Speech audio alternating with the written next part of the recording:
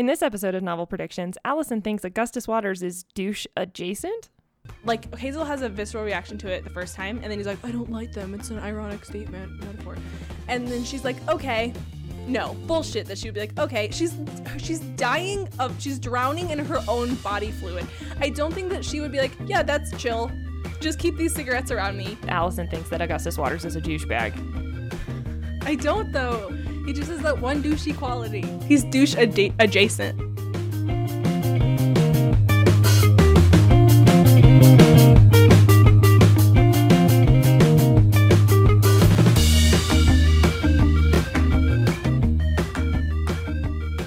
And welcome to Novel Predictions. I'm Kales, and I am rereading The Fault in Our Stars this week.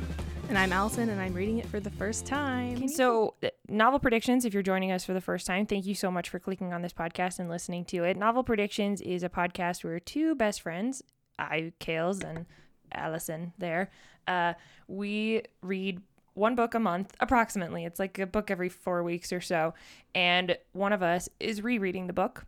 So for this week, I am rereading Fault in Our Stars, and Allison is reading it for the first time. What this first episode is where we read the first 5 chapters, which we're probably going to change now that we've done this, but we'll talk about that in a minute. But we read the first 5 chapters, and then Allison, as the new reader, has to make predictions to what she thinks is going to happen in the rest of the book. And then the second episode that we do in 2 weeks will be once we've finished the book and Allison's thoughts on it and my laughing at whether or not she gets it right or wrong. And we switch off once a month, so you should go back and listen to our first episode, which was me reading Eragon for the first time and Allison rereading it. Mm-hmm. And that was funny. Yep. I enjoyed it because I just got to rail on your favorite book, and I'm sorry. I literally downgraded its Goodreads. Did you really? Yep. Oh no. I still feel really bad. Not that I hated it, but I feel bad that I made you reread it and then made you realize it had all these flaws, which I'm sure you're going to make me do. No, because you did not make me reread that book. It was my choice. I was trying to torture you. This is true. And you did. Much as you were trying to torture me with this one. No, I'm not. I'm actually think it's a really good book. I also thought my book was good. I still think my book is good. Anyway, so that's what Novel Predictions is. So give us a 5-star rating, comment on any books that you think that we should read or make each other read or whatever, or just what your favorite book is from your childhood years. We'd love that. It really helps us out, and follow us on all that social media. Can you believe she's reading Fault in Our Stars for the first time? This book was such a phenomenon. I don't like sad books, man. It is sad. Yeah. That's not a spoiler. Everybody knows. It's a book about kids with cancer. It's going to be sad. That's why I didn't read it. Okay. 1, I'm not a big contemporary reader in general. 2, I know it's fucking sad. And I'm still scared about that. So that was the main reason as to why you didn't read it, was you were just like, I don't like sad books and I don't read contemporary? Was that the main... So I didn't know about this book until the movie. Really? Yeah, I think so. Did you know about John Green? Not really. Interesting. Whenever these books were coming out... It was 2012. Okay, so I was in college. I just started college.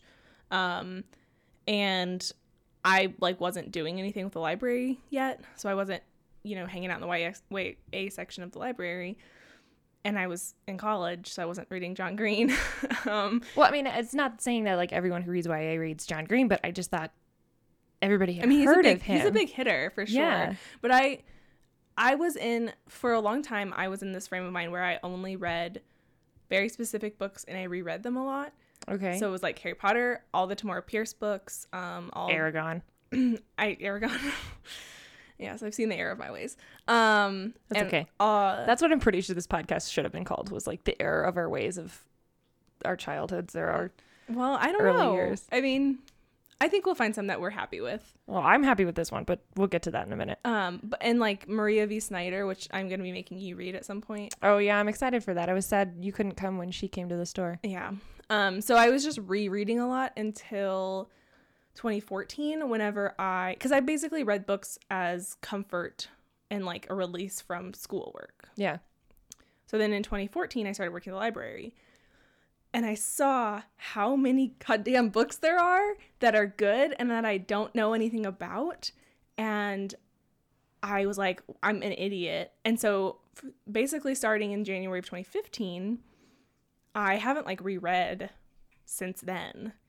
And so that's been kind of me discovering newer authors than those 4 that I read for so long. But yeah, so John Green was not really on my radar. That's crazy. The reason I had you read this book was because it turned into this huge phenomenon, and people often argue if it's John Green's best book or his second best book, seconded only by Looking for Alaska, which actually has its own merit to it. It's on one of the top 100 most popular books for the Great American Read, which is crazy. I'm surprised you said Looking for Alaska, because I would have thought Paper Towns would have been. No, it was Looking for Alaska, because that book kind of took everybody by storm as a debut. I remember I started reading John Green in 2008, so I was in high school. Yeah. And yeah, I was like, math. How old am I? Well, actually, see, I don't think that's true, because now I'm thinking about it and I'm like, I read...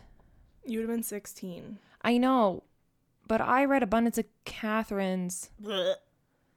I hate that book. Okay, no, I have no sense of any sort of time. Okay, that's not true. So I read it in 2006, which makes way more sense because I remember being in middle school. Yeah. Which makes more sense. So I read Abundance of Catherine's when that first came out because there was one boy in our library book club and he recommended it to everybody and he was really cute. And he said, if you wanted I'm not kidding, if you wanted a book from a guy's perspective that was like a YA novel, you should read this book. He was older. He was cute. I don't even fucking remember his name.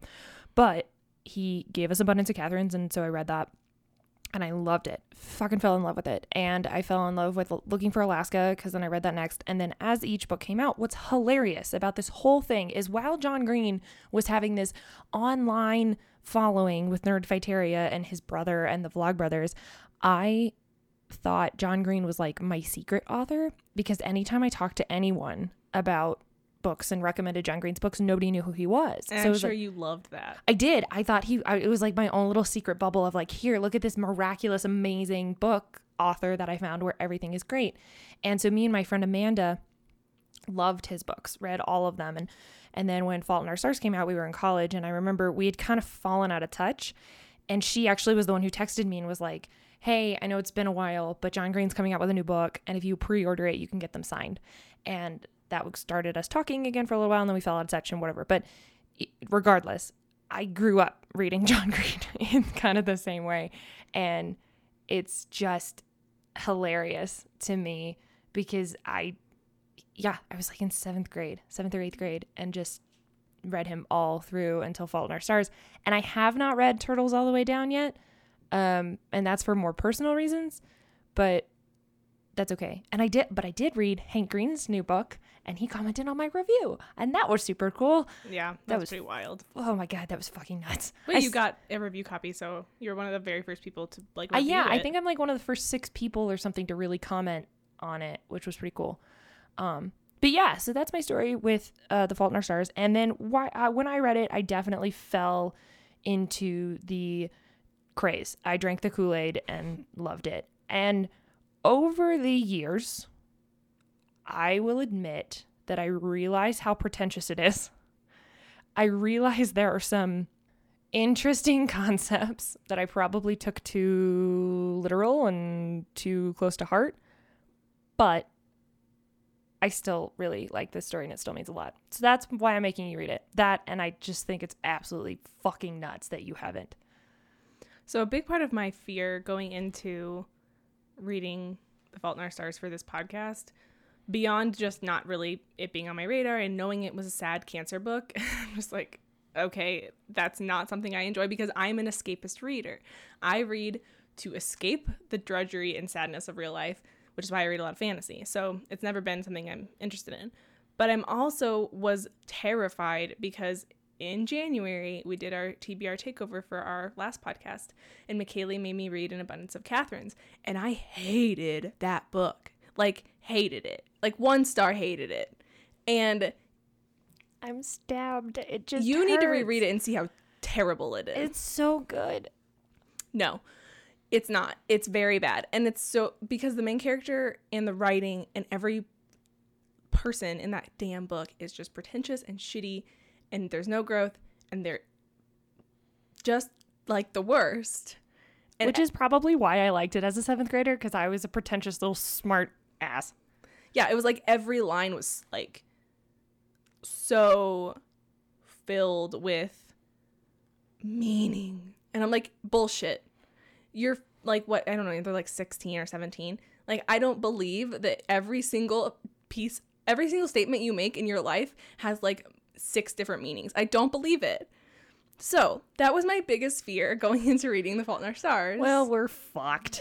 There's literally a kid who like speaks and acts in metaphors in this book, and you gotta be like, fuck, we're so fucked. So I will say, we'll get to the predictions in a second, but I will say, I was terrified.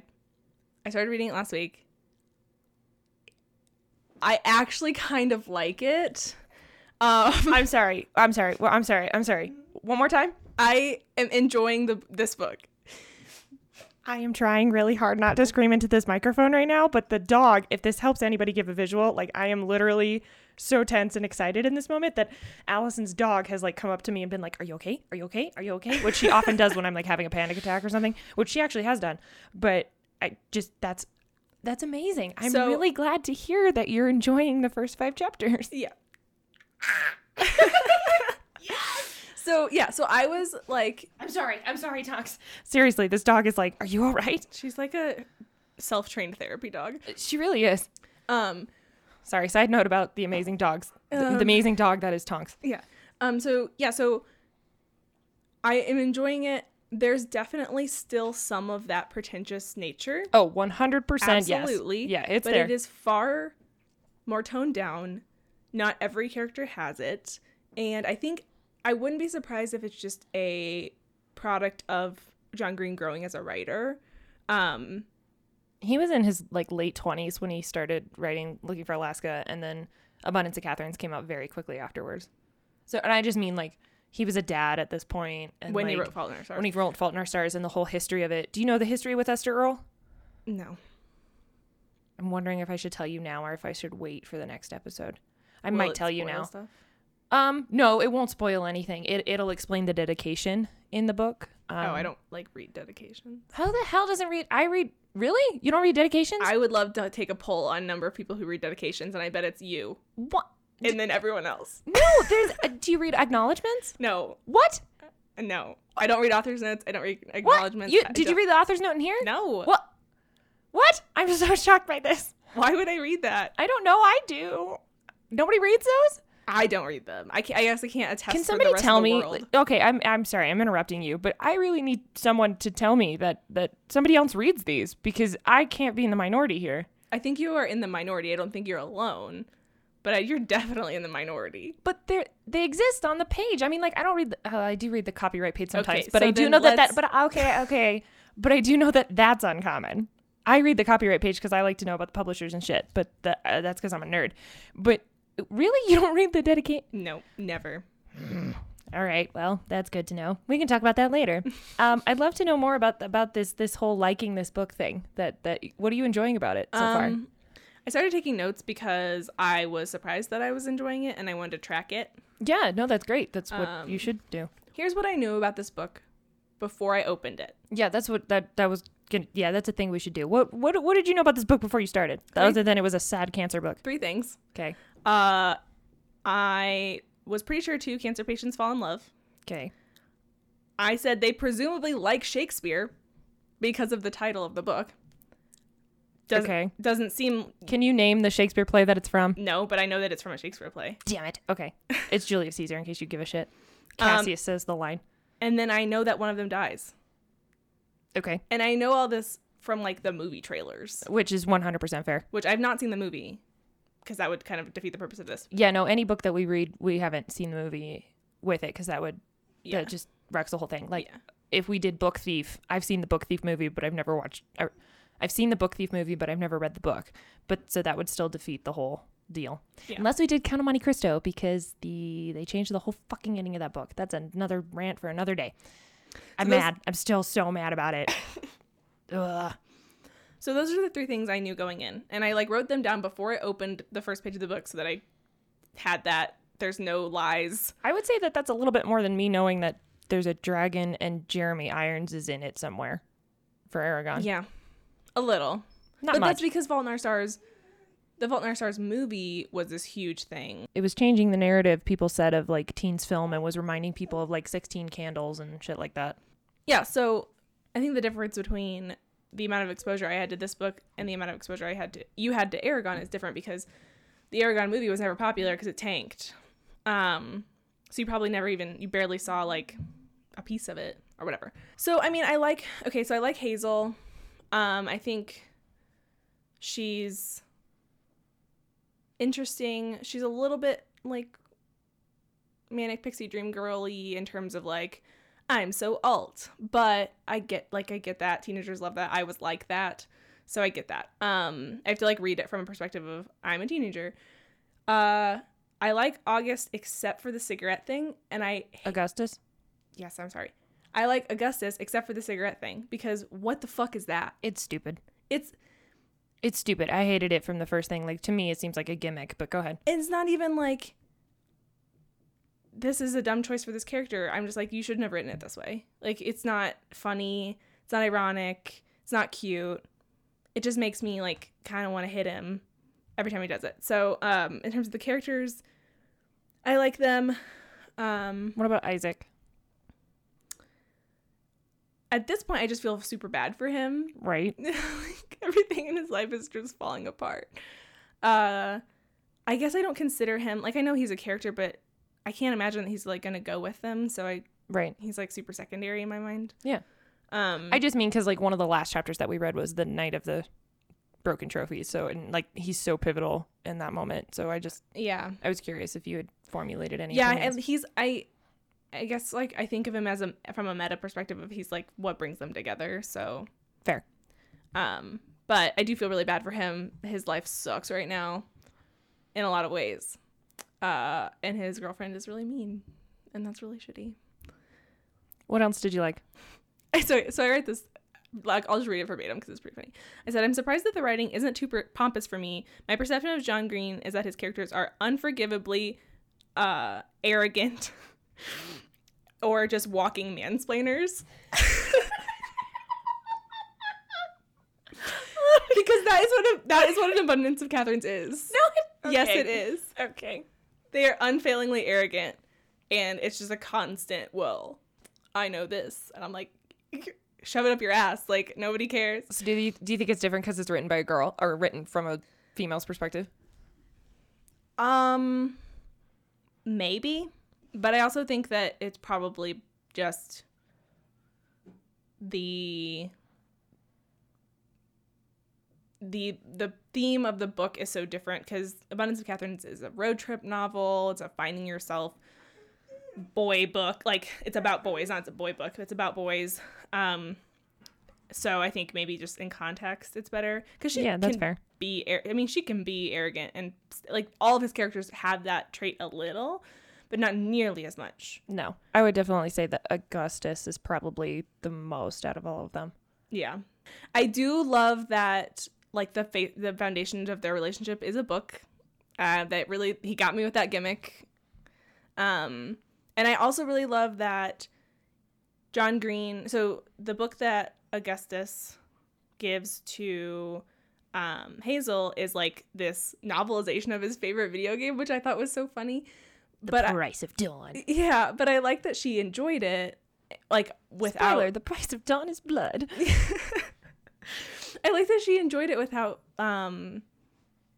like, being like, well, like, without qualifying it, without saying, well, it's a genre book, which goes kind of nice, because John Green writes YA, but he writes fiction, like, in that contemporary fiction style. I feel like a lot of fiction, it's a lot of fiction versus genre in the book world. Like, people don't feel like genre books, like that one, have merit. So I kind of like that he kind of gave a nod to genre fiction. Yeah, I think Hazel also mentions that, like, when Augustus is asking her early on, like, what do you like to read? She says, I read everything from horrible romance to poetry to something else. And she is a vast reader. Mm-hmm. Her favorite book, An Imperial Affliction, is definitely, like, as Augustus calls it, capital G, great books. Yeah, it's a literary fiction. It's totally a literary fiction. But I think, like you said, it's a fun balance that he gives her, and the fact that she blazes through 3 of them in like 24 hours is great. Yeah, I thought that was really fun. I honestly really liked it. And then I wrote, I know someone dies, but I don't want them to. And all this talk of her lungs is making me really nervous. And I'm just like, because it's just reminding me of why I don't want to read this book, even though I'm enjoying it, because I'm so scared of the outcome. And I don't like sad books. I don't like when sad things happen. I am such a happy ever after person, or at least happy for now. And so I have to like not think about it. And that's proving really difficult. Well, I'm really glad that you're at least invested. I am definitely invested. I read the 5 chapters we were reading, like 90 pages and like an hour and a half in one sitting, because I was just reading and enjoying it. Because like it took me much longer to read the 50 pages we had to read for Eragon for the first 5 chapters. You got to say it's at least well written. Like John Green is a good writer. It's well written. I agree. It's much better written than Abundance of Catherine's. That's fine. That's fair. Questions? Yeah, let's go to our questions, which are kind of funny because we totally tailored them more for like a fantasy book. Yeah. But that's okay. So we might have to adjust on the fly a little bit. But that's okay. So, does the MC fall in love? Yes, obviously. To who? I feel like that question's super leading, but okay. I think Hazel and Augustus obviously are falling in love. That's like the point of the damn book. I do like how unflinchingly into her he is. Because it reminds me of Nate. It reminds me of my husband. There's a couple of scenes in the book where they're like talking on the phone really late and they do the okay thing. And I literally remember doing that. I started dating my husband when we were 15. And so I literally remember doing that with him. And it was just like, hit me really hard in the feels. And a lot of the whole like, God, this girl I have a crush on, blah, blah, blah. Like, and preempting things with statements like that. It's very my husband, and so I think that that is probably endearing me a lot to him. So I'm obviously rooting for them, but I know that there is tragedy in their relationship, and that makes me so nervous. So that being said, though, what tropes do you think you'll see, or what tropes are you like starting to see? You mentioned Manic Pixie Dream Girl a little bit, just a little, not a lot, not as much as like Margot Roth Spiegelman from Paper Towns, which you haven't read. Never mind. But a little, like, because she's very alternative, because, and I get it, like, she's been out of the loop with life for 3 years, but so that's definitely one. I see that. I see the whole like pretending to be indifferent bad boy is actually like super because of the fucking cigarette thing. Oh, I was like, how is he a bad boy? That I gave her a look. I gave her a raised eyebrow. Not in the, like, I break the law way, but in the like I push the boundaries way. Oh yeah. Is actually like the most soft, like the softest cinnamon roll in the universe. I'm on a roller coaster that only goes up. Yeah. What else? I could quote this book for days. Yeah, obviously. What? I think there's probably going to be some parent absenteeism, just like because they're presumably going to Amsterdam, and I don't think they're bringing her parents. So yeah, I want to ask you about that because obviously it was revealed about Amsterdam, but do you think they go to Amsterdam? So I do think they might go to Amsterdam because before he was like, I'm using my wish, which I honestly, that was a really great reveal. I loved that. But I was like, they're going to go to Amsterdam, like somehow, like that's got to be part of this. Or at least it's going to be part of the plot, them trying to get to Amsterdam. I want them to get there. Okay, so if they go, yeah, I'll ask, this is a twofold question. Okay. I'll ask one scenario if they go and one question if they don't go. Okay. If they go, what do they do there? What do you think happens? Well, so they're going, the trip is supposed to be so they can go talk to her favorite author. Right. Peter Van Houten. Yep. And so I think probably if they go, they won't get to talk to him. Like they'll go and it'll be this big fucking thing where they have to get there and whatever. And either they won't get to talk to him or it will be very disappointing and he actually didn't write those emails. Like it could have been just his assistant because the fact that she wrote him so many letters and never got a response, and then there were these instantaneous email responses, like is kind of fishy to me. Is he dead? He could be dead. I could see that. I mean, I thought I mean, I guess what do you think? Why is he absent? I think either he is dead or he is like doesn't have his mental faculties anymore. Like he's in a nursing home or, you know, under some kind of care, but somebody is acting in his stead to try to like keep his memory alive or his fandom alive. So if they don't go, okay, why do they not go? I think probably if they don't go, it's because she gets too sick. Like she can't travel that far, which I'm like gonna cry like thinking about that because goddamn, I hate sad books. But like she's obviously either actually getting sick again or she's like anxiety fueled thinking she's getting sick again, and I'm thinking it's probably the former. So if they can't go, I would say she's too sick. But if they can't go, I'm going to make a very broad prediction that Augustus does his very best to get their author to come to them. Okay. Because that's like the foundation of their relationship. It's the foundation of her whole life, really, for the past 3 years. I think there's got to be some kind of reckoning with the author. Either they go to him, he's great or whatever. It doesn't seem likely. They go to him, he's incapable or dead, or he comes to them. So, because we keep talking about the author, this will kind of lead into a question of like, but do you think there is a mentor? You kind of mentioned him being absent in your main theory. Mm-hmm. So do you think there is a mentor? If so, who is it? Peter Van Houten? How do they meet this mentor, if there is one? Right, yeah, I can... Because in a way, they kind of already have in terms of like their idea of Peter Van Houten is their mentor. Yeah. And I understand that, but like, is there somebody you think that, because you said you think there'll be absentee parents, like, is there kind of that adult figure you think maybe that helps them along? Honestly, I don't think there is. I think that it's one of those things where, and that's why I was saying I think it's an absentee parent book. Not that they're emotionally absent, that they're physically absent. Because, and I just see this a lot in contemporaries where it's a lot of like the kids in contemporaries find their own way, that the adult figure of the author is their goal, but not so much a mentor. And it's kind of a kids find their own way book, like every other contemporary I've ever read. Okay, here's the big one. Mm-hmm. Who's gonna die?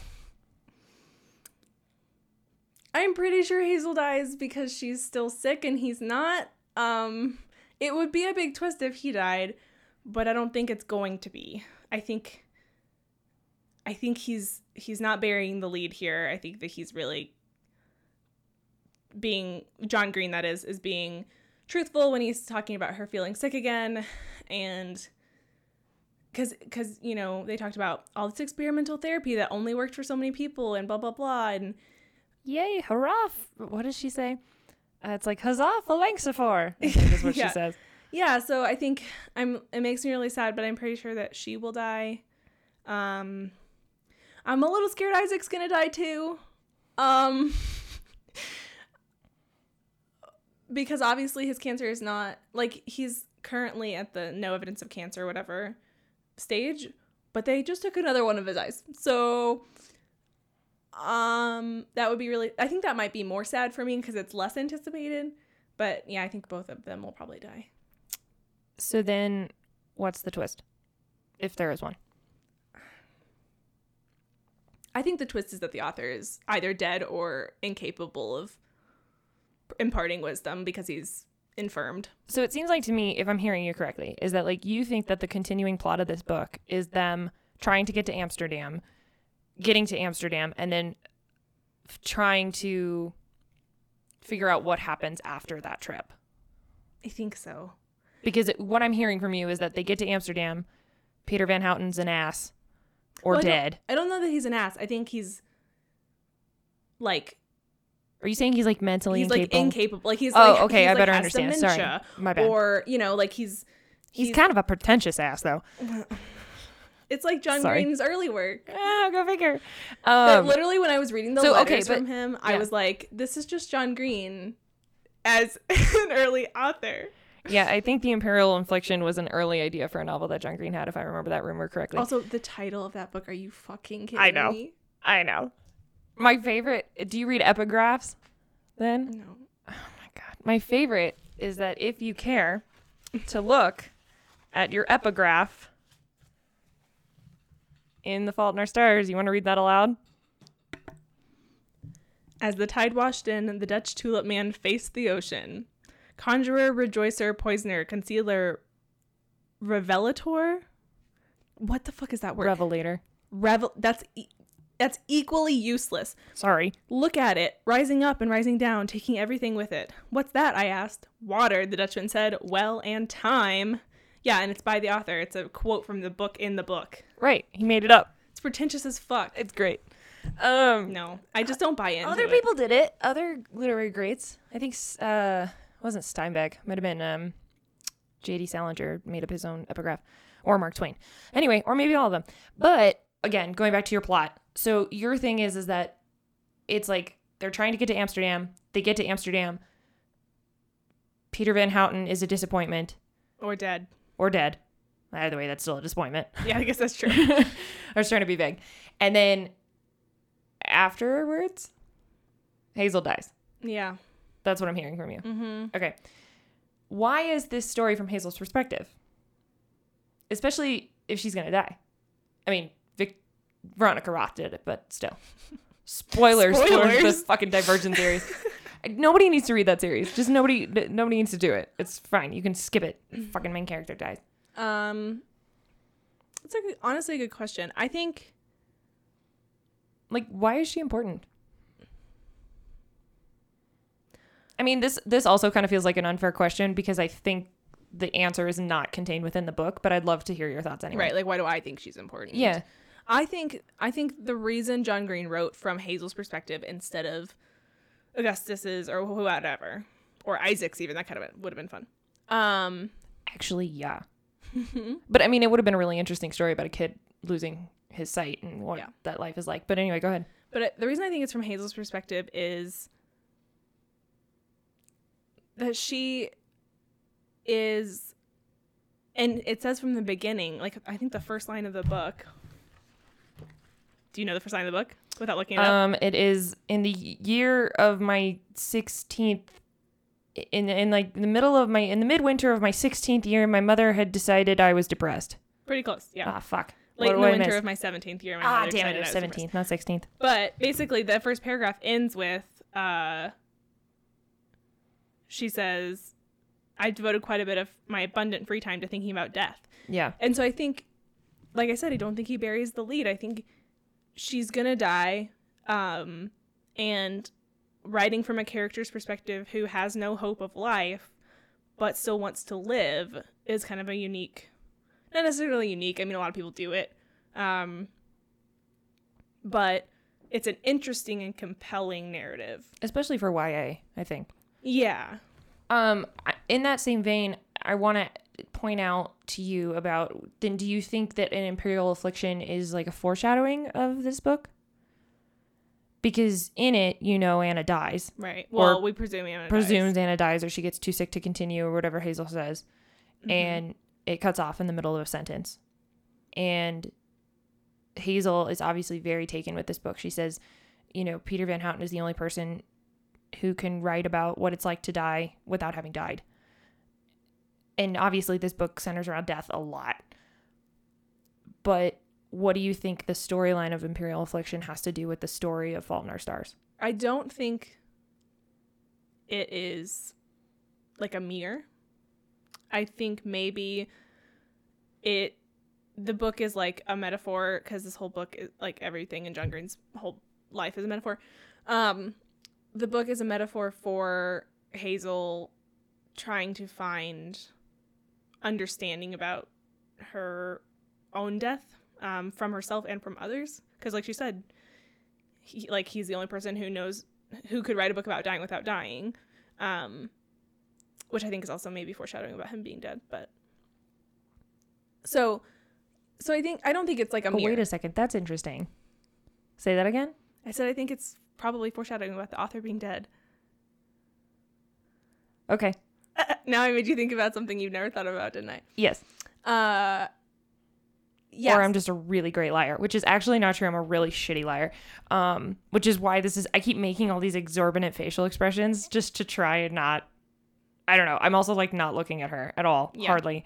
Because I'm really, really bad at lying. We need like a screen between our faces. I know, something. But I want to talk to you is the problem. Yeah. So I don't think it's a 1-for-1. I think it's a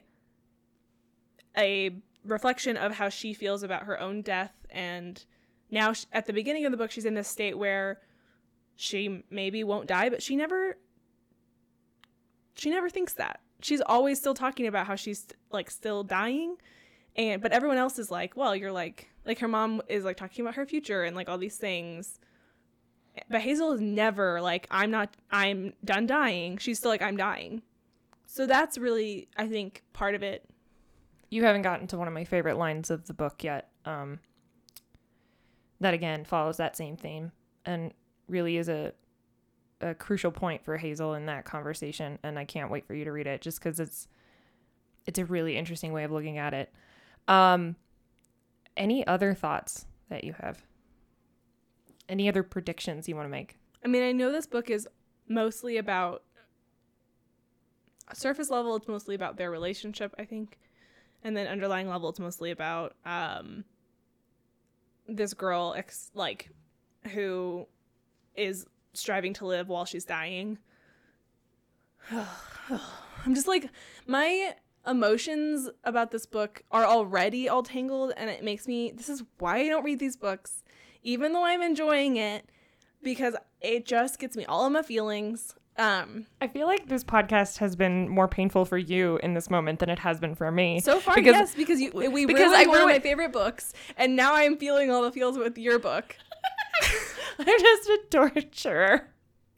Allison's going to be like scouring her bookshelves for the perfect fucking book. I have to find a book that I will not hate when I reread it for the next one. Otherwise, it's going to be so hard. Well, and that's the thing. I'm not going to lie. I was really worried because after what happened with you and Eragon, I was like, oh my God, I'm going to read The Fault in Our Stars and I'm going to lose my shit. And I don't actually think that's true. I think I can look at this with a respect of what it did for me in my life at the time and still realize how much I enjoy it because I'm listening to the audiobook and I literally am saying lines as they're being said or before they're being said. And I'm like, oh, this book really did have a huge impact on me and I still really enjoy it. How many times have you read this book? Because you're not a huge rereader. Are you counting how many times I listened to the audiobook? Yeah. Because I used to listen to it on planes. Yes, I'm counting that. Fuck. Probably at least a dozen. Okay. So that makes sense. That's like... Yeah, I've probably read it a dozen times. It's basically why I can quote the entire first Harry Potter book because I've read and listened to it over 100 times. Yeah, I would say seconded to Harry Potter, this is the book I've reread the most. Okay. Actually, yeah, that's probably very true. Seconded to Harry Potter, The Fault in Our Stars, I've reread the most.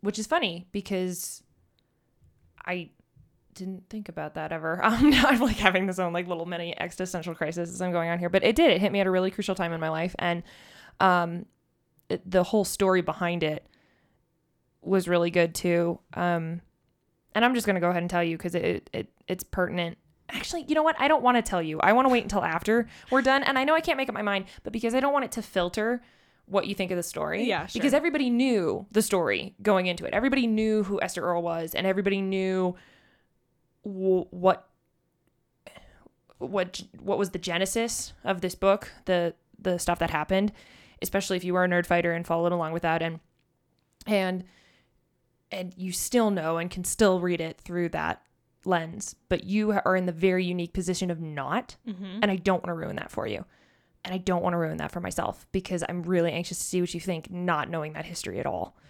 So tell me during the second episode. Yeah, that's what I'll do. Because you're not already gonna cry your eyes out. So wait, my last question. I have two more questions. One is what other stories does this remind you of? You don't read contemporary, so I don't know. It doesn't remind me of books because I don't read these books. That's fine. Does it remind you of a movie? Me of movies. It reminds me of like all those weird medical rom-coms. Like, they're good, but they're like Sleepless in Seattle. Oh, okay. You know, I was like, what you're medical, like, medical rom-com? Well, I'm thinking like An Affair to Remember, and I was like, that's not a rom-com. No. Or like, this one is a little bit of a stretch, but like 50 First Dates, where it's like somebody who there's something. His devotion to Drew Barrymore, I think, is the similar level of Augustus's devotion to Hazel. Right. Well, and it's this whole thing where somebody has something wrong with them, and the other party in the relationship is coming in and like being the best support system they can be, even in a situation where they just met. That's the 50 First Dates at the beginning. Like, he's on board really fast for this crazy. I've never seen that movie. Really? Nope. It's really good. It's sad. But it does have a happy ever after, so I can tolerate the sadness, as all romance has to. Have you been seeing this like Twitter fight where people are trying to say that novels that don't have happy ever after endings should be included in the romance genre? What? Wait, no. Yeah, why? There's like this whole, I don't know. Wait, that do have happily ever after should be in romance? No, so part of the romance genre is that it's literally a written requirement is that it has to have a happily ever after, or at least a happy for now. Yes. There are people arguing that there are books that should be considered romance in the genre sense, but they do not, like this. Oh. Like, they don't have a happy ever after. Yeah. So there's like this whole debate. No, I was not aware of that. I need to ask all my romance writers friends that I just recently made. I am firmly in the camp of happy ever after because that's literally part of the genre. Like, your book can have romance without being a romance novel. Right. But I know people in the romance world that consider this a romance, that they get actually very offended when people are like, John Green doesn't write romance. And they're like, no, this is romance. But. Well, so that's, okay, so here's an example. This is so off base from what we're talking about. No, this is totally fine. But, so this is part of being in a podcast. How many times have we listened to James and Jimmy and like the Bam Bam Brothers like just completely go off on a tangent? We're totally fine. Not that we're that good, but we admire them, so fuck off. It's something to strive for. So Nicholas Sparks? Yeah. Not romance. Because it doesn't have a happy ending? Yes. The fuck? That is accurate in terms of genre. No, I literally never knew this. As an English major and a bookseller, this is something I didn't know. Like, I literally, in my head, I would be like, oh, I'm thinking of like, oh, if you want a sappy romance, Nicholas Sparks. Yeah, so. But I would consider Notebook to be a happy for now-ish ending, even though they die. They die, Michaeli. But they're together, and she remembers who he is for the last time, and then they die together. No, it's beautiful. Dying at the end doesn't count as happy ever after or happy for now, because they're dead. They're not ghosts for now. Well, okay, fine. But also spoilers for The Notebook. And where the fuck have you been? If you really are upset about those. Yeah, so. Okay, but. So Nicholas Sparks, this is obviously a personal opinion. That's fine. Nicholas Sparks is like contemporary fiction that includes romance because of the HEA. There's no HEA. So. Like, romance authors like that were just here in Denver for the Romance Writers of America conference, and that we saw a ton of them. All of their books have happy ever afters or happy for nows. I don't know why this is blowing my mind so much right now. Legitimately, I don't. Mm-hmm. I'm like sitting here. Go look at the debates. That would be a really interesting conversation to be a part of. I made an executive decision for our podcast when I tweeted about it. Oh, cool. Thanks. I just retweeted somebody who was like, it was a romance author who was like, romance has happy ever afters. Like, I don't care. You run our social media. You can control the opinions of it. 9 times out of 10, I agree with you. Except on the magicians. Anyway, till our dying fucking day. No. If anybody listened to our previous podcast or just knows Allison and I at all, we have a really large debate about The Magicians and the quality of it by Lev Grossman, not the TV show, which is actually a pretty decent adaptation, but the book. And it's just a really funny debate how much I love it, and I found it like fucking life-changing, and she thinks it's one of the worst things plot-wise. I will say she did give it credit that it is well written, but she did say that it was a terrible story and bad characters and all that jazz. We won't get into it, but but it's just so you know, because we're going to reference it a lot. Michaeli loves it. She thinks it's life-changing. I think it is literally just fan fiction with a shitty main character. Narnia fan fiction. And I love fan fiction, but it's not, you don't publish your fan fiction. It's okay. Anyway, so that's interesting. Well, you don't know that this doesn't have a happy ending. I know. I am confident that this book doesn't have a happy ending because I know someone dies. But, so bringing it home, this is not a romance novel. Now I feel like I need to go research the other, like, checkpoints of romance. Talk to me about why Augustus Waters is weird. It's so hard for me because I'm telling you, he reminds me of my damn husband. And I obviously love that one. But I think that I wouldn't have any issues with him if he didn't do the cigarette thing. Like, it honestly makes my skin crawl because it's not good in any way. It's not ironic and cute and funny. It's not, like, making you cooler. It's not. You just kind of look like a douche. You look like a douchebag. And then people are going to look at you and they're going to see a cigarette in your mouth and they're going to be like, oh, what an idiot. Shouldn't be smoking. And then they're going to see that it's unlit. And they're going to be like, what is happening? What are you doing? And then he just puts them back in the pack like he didn't just suck on them. I know. It's kind of gross.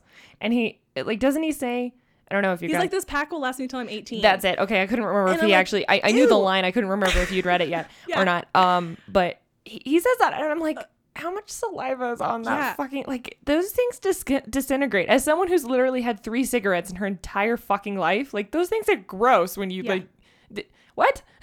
Even when you suck on them, they're gross. I've also had fake ones. I've also had real cigarettes, but unlit in my mouth for theater productions. And that shit's gross. We had to, like, redo the packs every week because it's gross. Yeah, so that... And also, by buying that fucking pack, you're still financially supporting the industry. Yeah, that's killing people. It's the cigarette thing, and then it also really bugged me how, like, Hazel has a visceral reaction to it the first time, and then he's like, I don't like them. It's an ironic statement, metaphor. And then she's like, okay, no, bullshit that she would be like, okay, she's drowning in her own body fluid. I don't think that she would be like, yeah, that's chill. Just keep these cigarettes around me.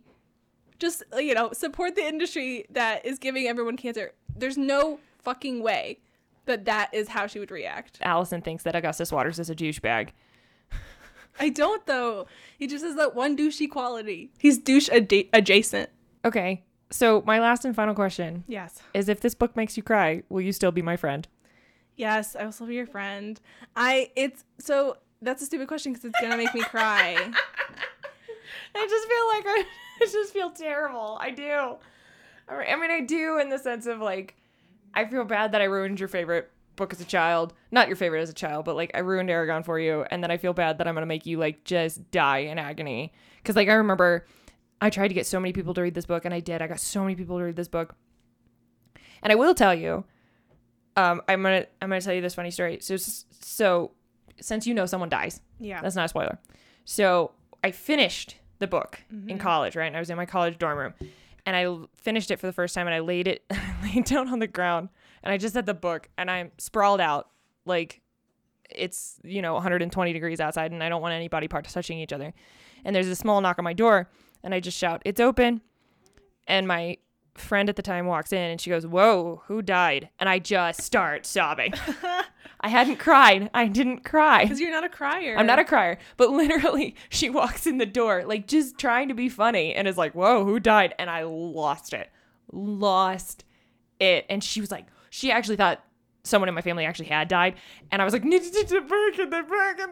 she was like, "For real right now?" Like, and then she read it, and then she understood. I am a crier. Like, I am. Here's an example of me being a crier. I am re-listening to the Adventure Zone podcast.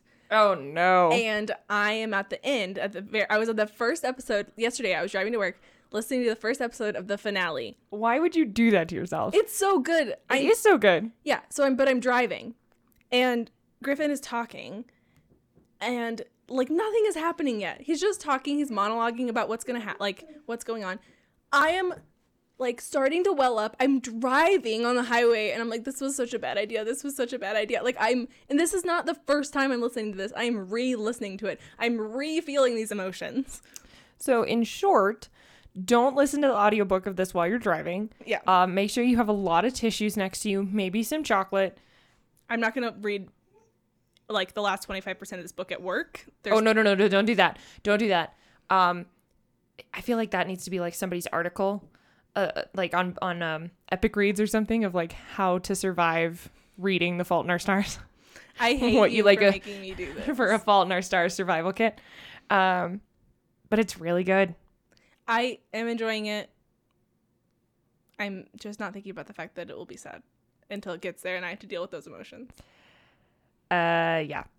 I don't really have a good way to end this, except that I'm really excited to see what you think. I'm really excited to look back over your predictions because they're fun. And while this was not as like humorous of an episode, I'm really glad you're enjoying it. And I'm excited to see what you think of the rest of the book. Yes. And I'm excited to reread it again for myself because I am thoroughly enjoying it. So much so that I cheated. And I'm on like chapter 8. Yeah. I forgot.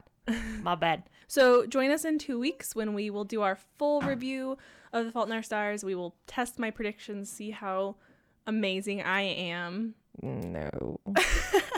Spoilers, she's not. I don't believe you. And I believe you're amazing. Just at predicting books, I'm better. Okay, we'll fight later. Thank you for joining us. If you liked this podcast, please go give us a 5-star review on iTunes and leave us a little note on there too. It's always nice to see people are listening. We enjoy shouting into the void, but we'd love not to shout into the void. Yeah. Tell us that we're not shouting into the void, that you hear us. Yeah. Like JoJo shouting Yop and Dr. Seuss. Mm-hmm. Name that book. Nope. Fuck. Really? Yeah. Who were you ever a child? I don't know. Horton, here's a fucking who. I never read it. Really? Not until I was an adult. Anyway, I'm just gonna go crawl into a corner and just be ashamed. This was Novel Predictions. You haven't read Fault in Our Stars. You haven't read Dr. Seuss. You're killing me. I'm Kales. And I'm Allison. Keep making novel predictions. Oh no, it's like join us next time as we make novel. I don't know what it is. Bye. Bye.